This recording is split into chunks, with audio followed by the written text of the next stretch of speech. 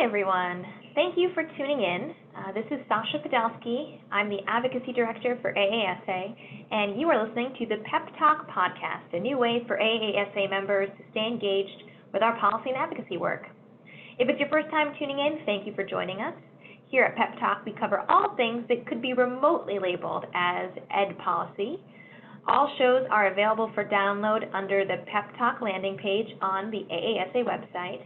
And looking ahead, if you have a show idea or guest you think we should have on, shoot me a note at spodelski@aasa.org. Our episode today, which you'll hear next, features Alex Mays, who is the Senior National Program Director for the Healthy Schools Campaign. The Healthy Schools Campaign, or HSC, has been a great partner to AASA and our members for many years, and I'm really thrilled that Alex could join us. HSC works to ensure that schools can provide students with healthy environments, nutritious food, health services, and opportunities for physical activity. And their unique approach connects their work for systems change on a national, state, and local level by connecting directly with school districts across the country. HSC engages school stakeholders, including students, parents, teachers, principals, and of course, superintendents, to provide them with the knowledge and skills to make changes for health and wellness at the school and district level, and to have a voice at the state and national level. For example, I first heard about HSC when they did their Cooking Up Change work, which engaged thousands of student chefs in cities across the country to develop healthy school meals based on the Healthy Hunger-Free School Kids Act legislation that was passed that kids actually would like to eat. And student chefs traveled to DC to meet with elected officials and national leaders, which put student voice in the front and center in the national dialogue about school food. And during AASA reauthorization, HSC advocated for data about chronic absenteeism to be included on the state report cards, and now they're working with states and districts to enact policies that address the health-related reasons that students miss school. And we'll get into that a little bit more later. But I've really come to trust HSC as an organization that has significant expertise in school-based Medicaid, and that's what I'm really excited to have Alex talk to you about today. But first, a little bit about Alex.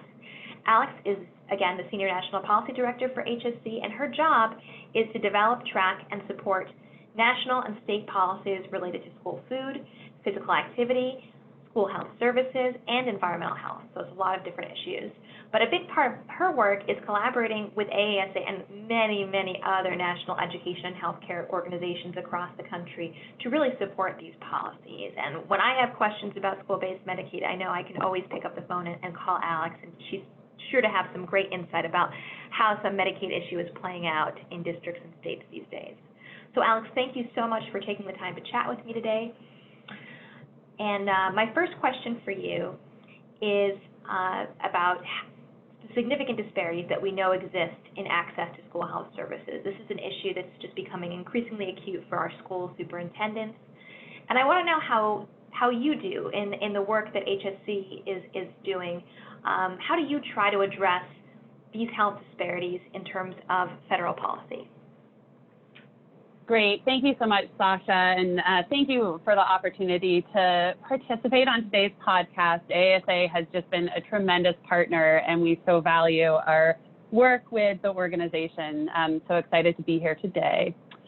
With regard to your question, so certainly, we see the disparities that exist in access to school health services as one of the primary factors that's really driving Healthy Schools Campaign's work on school health services. Schools are just such an important place to be delivering health services to students, and particularly our nation's most vulnerable students, so certainly low-income students and students of color. And all the research really just supports that this is a smart investment. We know that school health services keep kids in school and in their seats so that they can learn. And then we also know that these services are really helping kids stay healthy and out of the emergency room. So there's a lot of benefits on the health sector side as well. And so, the main way that we're actually currently working to really address the issue of the disparities that we see is by tackling funding for school health services. So really getting into trying to understand, how can we bring in more resources to support the delivery of these services in schools, and recognizing that education budgets are tight and that we need to be thinking about ways in which we can draw down additional funding that isn't necessarily education funding to be supporting this work. Because unfortunately, school health services really primarily are funded right now by education dollars. And we don't want superintendents to be faced with that decision of cutting teaching positions versus cutting school nursing positions or other school health providers. And so honestly, we feel like healthcare needs to have more skin in the game in order to really address this and address the disparities that exist in these access to services. Again, as I said earlier, just investing in school health services is smart for healthcare. We know that it's a highly effective and affordable way to reach children and to address a wide range of health issues, both physical and mental health needs. And so what Healthy Schools Campaign has really been digging in on is what I think is a very exciting opportunity. That's wearing my policy wonk hat, but there's a very particular opportunity that we've been working on to change the way school health services are funded, which is really what I have been focusing on for most of my time for the last 5 or so years. And that opportunity is specifically around leveraging Medicaid funding to pay for school health services. Just as kind of a quick grounding, Medicaid is the national insurance program that provides coverage to 40% of kids across the U.S. So it's a huge program, and it's a very affordable way to ensure that individuals get the care that they need. And for the last 30 years or so, Medicaid really does and has paid for eligible school health services, and it has played a key role in funding health services that are delivered in schools. So if you're a superintendent, you might know that you have Medicaid funding coming into your district that is the direct result of billing Medicaid for a specific set of services. But unfortunately, school districts, because of a past policy, had only been able to bill Medicaid for school health services that were included in students' individualized education programs, or IEPs. But nationwide, only about 14% of kids have an IEP. And we know that schools can and are delivering many more health services to many more students. So we know what that means is that schools are delivering a lot of health services that they have not been able to bill Medicaid for. But fortunately, actually at the end of 2014, this policy changed, and the Centers for Medicare and Medicaid Services, which is the federal agency that oversees Medicaid, sent a letter to all states telling them that school districts could bill Medicaid for any eligible service that was delivered to a Medicaid enrolled student. And Healthy Schools Campaign, along with AASA and a lot of other national organizations, had been asking the federal agency to make this change for years. And so we saw this as a huge win and really see it as a significant chance to bring in more Medicaid resources to school districts. Where we are now, though, is that states have to make the decision to move forward with taking advantage of this opportunity, and they have to essentially grant this flexibility to school districts.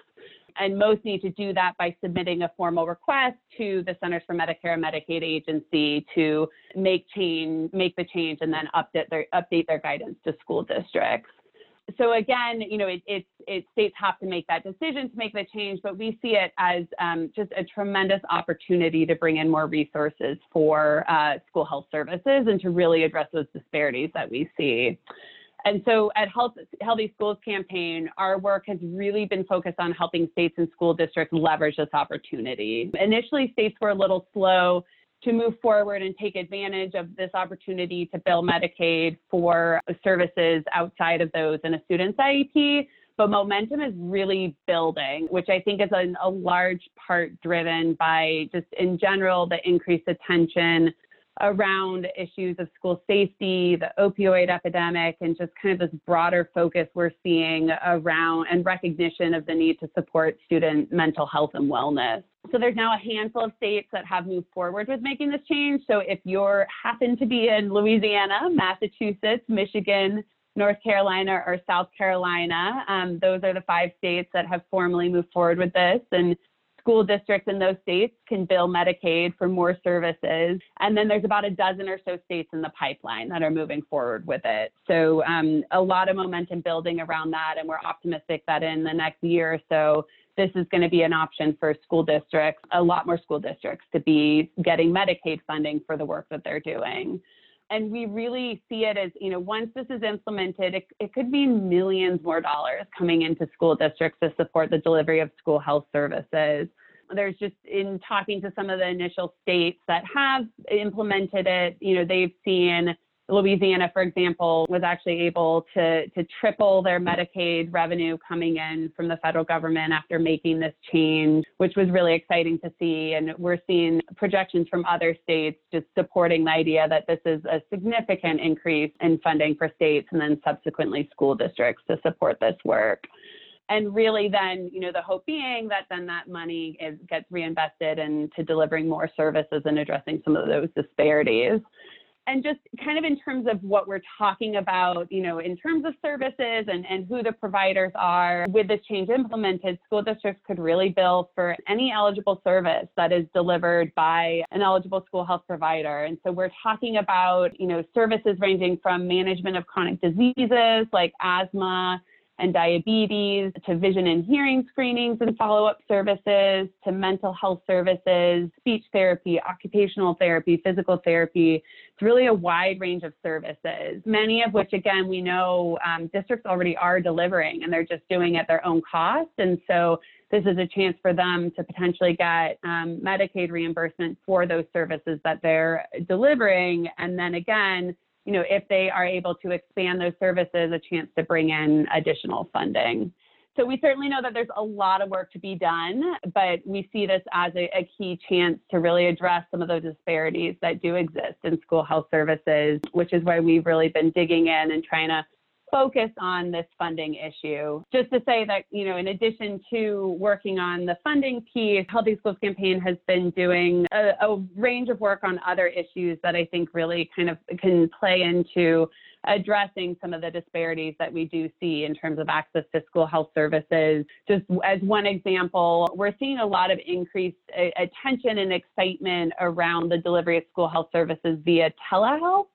And which can be a really excellent way of getting care to kids and also addressing challenges that we know are presented just by shortages in workforce and, access to the providers that can be delivering care. So increasingly, we're seeing communities around the country establish partnerships to bring in telehealth services to school districts. South Carolina has a really great program that is statewide and is in a little over 80 school districts there, which is a partnership between their state and then a medical university there that's supporting the delivery of telehealth.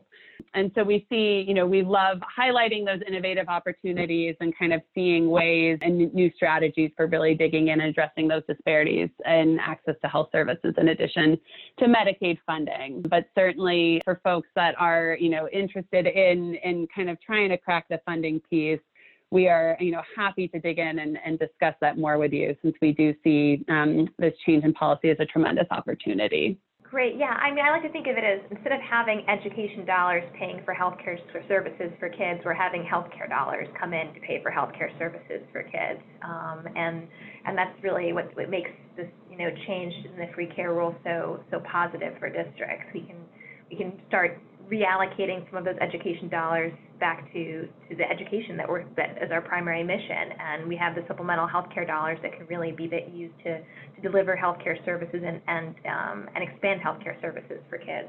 When I think of you in particular and this issue of free care, though, I think of how there's been just tremendous personal leadership as well as organizational leadership in pulling states together and districts together to do the hard work of actually figuring out how to take advantage of this opportunity that was presented to them and with the change in 2014.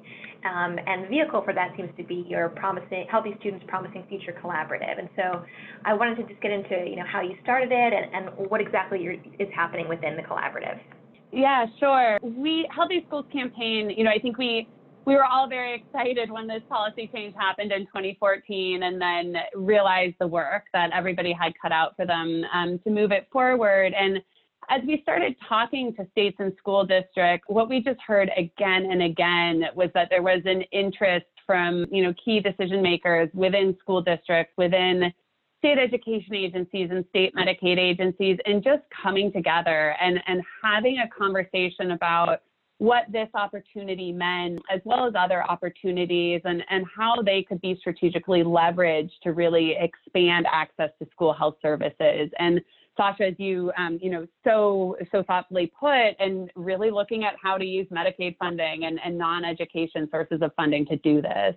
And so that, led us to really thinking about how we could provide that opportunity for states and school districts to come together and learn from one another in a safe space. It was also, in addition to Medicaid policy change, there was kind of this perfect convergence of opportunities that I think was catalyzing a lot of interest from states and school districts. We had the passage of the Every Student Succeeds Act, which is the new education law, and just in general includes an increased focus around student health. There were broader changes happening within the healthcare system from the Affordable Care Act, and opportunities just in terms of investing more in the communities and health prevention and promotion.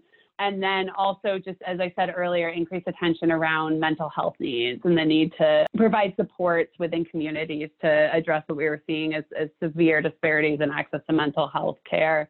And so, that kind of those policy opportunities coupled with this need we were hearing of states wanting to come together led Healthy Schools campaign. And then we have another partner named Trust for America's Health, which is a fantastic organization based in DC.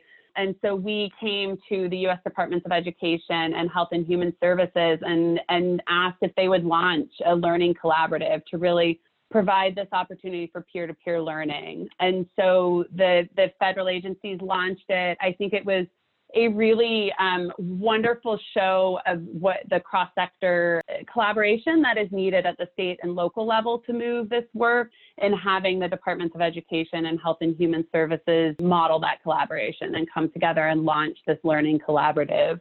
And so we launched Learning Collaborative a little over 3 years ago. It's still going strong. After the change in administration, Healthy Schools campaign and Trust for America's Health took over leadership of the effort. But we've really, we've seen increased participation from states, and I think just a really ongoing eagerness in continuing to have a space where states and school districts can come together and really dig in around how they can expand access to Medicaid-funded school health services, and then also more broadly, I think, how they can create access to safe and supportive school environments. And every state that participates in the Learning Collaborative, they have to have representation from their state Medicaid agency, their state education agency, and at least 2 school districts. So right now we have 15 state teams, and so they include those representatives from state education, state Medicaid, and then school district. Many have a host of other partners involved, but we really see kind of that cross-sector, cross-level collaboration as the backbone of these teams, and what we feel like is really needed to unpack where these opportunities are in the states and what needs to happen to move forward. I'll just run through the 15 states quickly, just so folks know if their state is currently in there. It's California, Colorado, District of Columbia, Illinois, Kentucky, Massachusetts, Michigan, Mississippi, Nebraska, Nevada, Ohio, South Carolina, Tennessee, Virginia, and Washington State. And I'll talk a little bit more later about certainly if your state isn't in it, where there's still lots of opportunities to get involved. But for our Learning Collaborative, the state teams come together for in-person meetings in DC, and then they get a host of technical assistance and support in between those in-person meetings. And the states are tackling a lot of different issues, ranging from certainly looking at how to leverage this opportunity around bringing in additional Medicaid funding to expand access to school health services, to how you set up the training programs, at the state and district level to really implement strong school Medicaid programs, to how you do data sharing to ensure coordination between health and education, to looking at best practices for addressing health-related of chronic absence. There's a whole range of issues that the group is really digging into. But it's just been a really fantastic way, I think, of building that cross-sector collaboration within these states. And I think the school district perspective has just been so incredibly valuable to have as a part of these teams. We do have some school superintendents that are participating on the state teams, and then a number of the teams, the school district representatives or the individuals that are running their district's Medicaid program.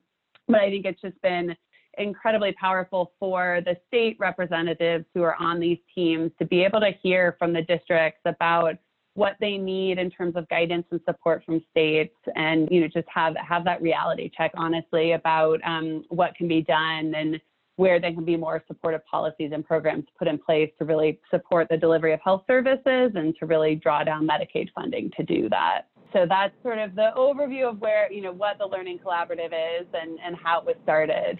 Yeah, and it's been great that I've had the opportunity to kind of sit in the back of the room and listen to these conversations, or even sit at the table sometimes with different states and hear how similar and sometimes how different their challenges are, whether there are political challenges that they have to overcome or financial challenges that are in there, or legislative challenges. I mean, it's interesting, and I think it's so useful to facilitate conversations between different actors in the state and local actors too, of course, and have everyone get together in kind of a neutral location outside of their state and have these kind of candid discussions, like what are the barriers that are really stopping us from expanding school-based Medicaid. It's incredibly valuable, I feel like, to provide that opportunity.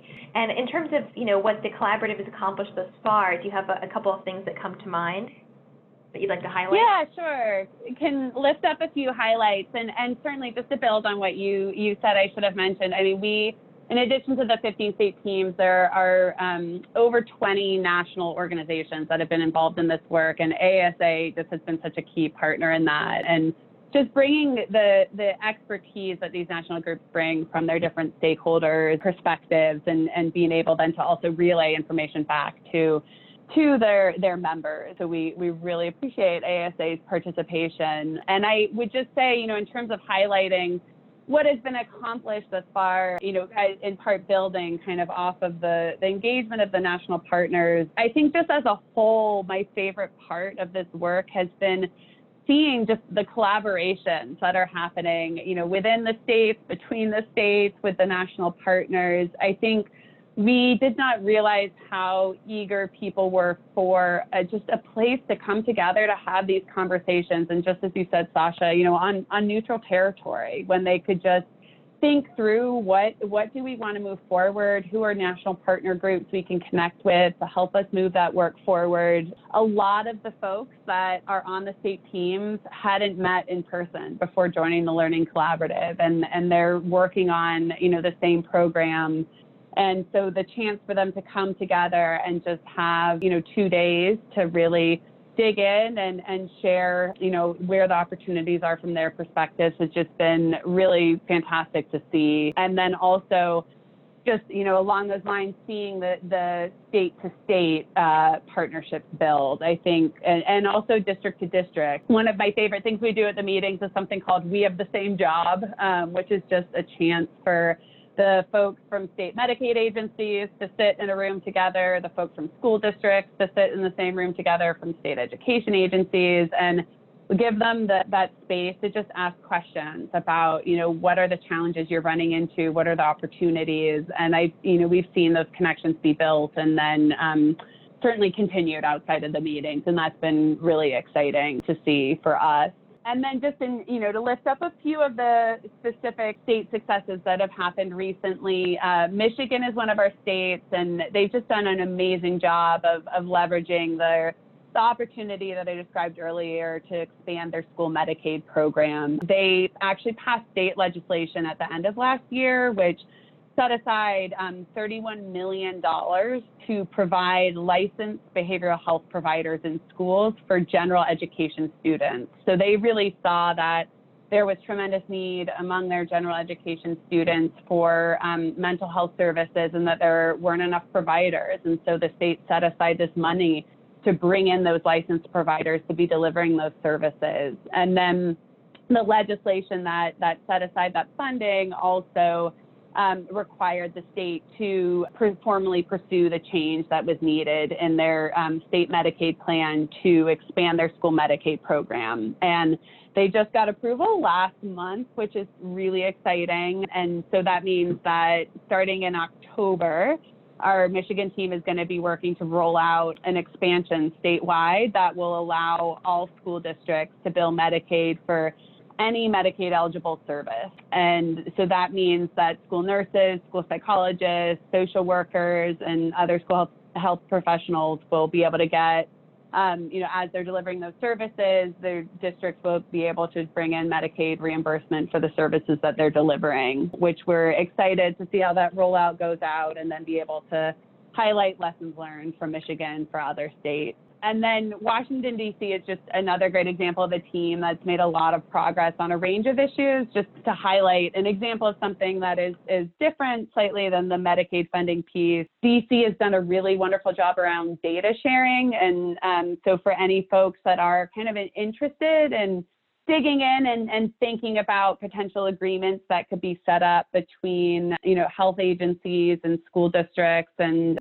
state around sharing health and education data, DC set up this really fantastic agreement between a number of key agencies that enables them to share some key pieces of information, including insurance information and access to primary care providers and whatnot. And that's really helped them facilitate care coordination and identify the kids who are in the schools that might not be getting services that they need both in schools, but then also outside of schools, and really has enabled them, I think, to deploy their resources in a very effective way, which has been exciting to see. And then I'll just say, in addition to the progress we're seeing from state, there's also been really active involvement from federal agencies. So including Centers for Disease Control and Prevention and the Department of Education and Centers for Medicare and Medicaid Services. And I think we are really seeing, this recognition from those agencies that schools can play a key role in supporting student health and wellness, and then also just, more broadly of that critical connection between health and learning. And so there's been some guidance released recently, which really underscores that and emphasizes, the role that school districts and states can play in supporting mental health and wellness specifically. So it's been nice to see that involvement and show of support from the agencies for this work.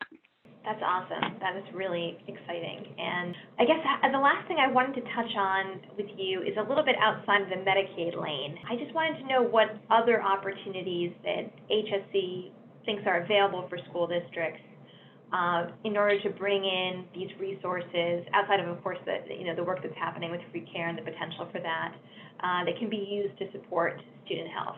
It's a great question, and thanks for raising it. I mean, I think we really feel like we are in an exciting time in terms of some of these opportunities, and I think one of the main ones that we really see for supporting this work and bringing in additional resources is the passage of the Every Student Succeeds Act, which was passed at the end of 2015 and is the nation's new K-12 education law and replaced No Child Left Behind. And so the Every Student Succeeds Act, or we call it ESSA lovingly, it creates a lot more flexibility for states and school districts around education policies and programs, and as a whole includes a much stronger focus on the importance of supporting student health and kind of more broadly the whole child and conditions of learning. And so we feel like with that flexibility and that increased focus, it creates some exciting opportunities for states and then specifically for districts to be utilizing funding and thinking about how resources could be directed to really support that connection between health and learning. We saw with under the new law, 36 states and Washington, D.C. included chronic absence in their state accountability systems, and also all state school report cards are now required to include chronic absence. And so that we feel like is really important because we see chronic absence as a really good proxy measure for student health and a way to to just get a kind of a temperature read on, are there underlying health issues that could be impacting kids' ability to be in their seat and learning. And so, the inclusion of chronic absence in those accountability systems and report cards under the new law has really created a chance, I think, just to change some of the discussions that are happening around what are the programs that are needed to really dig in and support student success. And then how can we think about why students are missing school, why they're chronically absent, and what role does health play in that?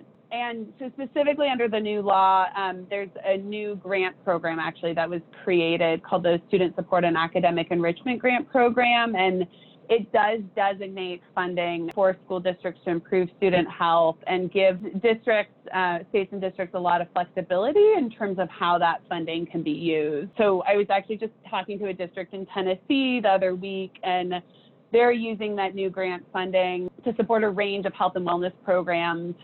They're actually using it to hire mental health providers. They've purchased a physical activity curriculum that they're starting to implement. And then they've also actually put in a new data system to help track why students are chronically absent, and then to share that information with school staff, but also with the health professionals as well, to really dig in and begin to think through how they can address some of those issues. So I think just as a whole, we see the new education law as a way to think more broadly about how to support student health and wellness. And again, certainly recognizing that there is a tremendous amount on the plate of school districts and schools and limited funding. I think we're happy to see, the Student Support and Academic Enrichment Grant Program and have been closely following just to see how districts are leveraging that funding to support that learning and health connection. And then just also we've seen a lot of other opportunities in terms of other grant programs that are available for states and school districts to support this work, ranging from school climate grants from the U.S. Department of Education to specific grants around substance misuse and addiction from the Substance Abuse and Mental Health Services Administration. So I would just say in general, I think where you are looking for opportunities to really bring in funding and address, student health and wellness, I would strongly encourage folks to connect with individuals within their state education agency who oversee school health and wellness, and just to better understand what those potential funding opportunities within your state. If you have any of those federal grants that could be utilized to support this work, and then also to kind of better understand if there are opportunities around the Every Student Succeeds Act that could be leveraged to support this work. Yeah, there's a lot there. I mean, and that's what I think is so valuable about Healthy Schools campaign and the work that you guys are doing. It's so comprehensive, and just touch the local, state, and federal lens for everyone. And I think, unfortunately, we're about out of time here, but I just want to say we remain really thankful to know and work with you and to have HSC as one of our allies in supporting our schools and students. So thank you, Alex, for taking the time to talk with me today, and hopefully piquing the curiosity of a lot of our members about the great work that Healthy Schools campaign is doing and how they can be part of it. And to get more information about the collaborative, they can go to healthystudentspromisingfutures.org. And to learn more about the impactful work that Healthy Schools campaign is doing in your state, you can go to healthyschoolscampaign.org. And thank you, everyone, for listening, and thank you again, Alex, for your time. Thank you so much.